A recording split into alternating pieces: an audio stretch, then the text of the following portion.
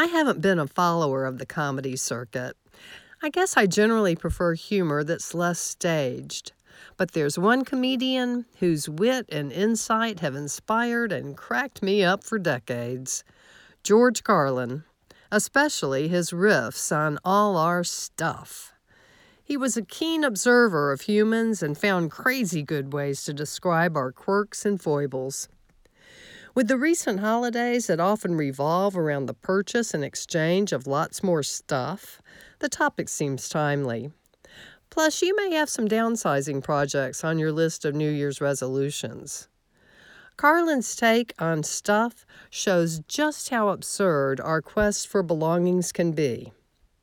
A house is just a place to keep all your stuff while you go out and get more stuff, he'd say. And now, in addition to all our physical possessions, we have clouds of digital stuff to wrangle.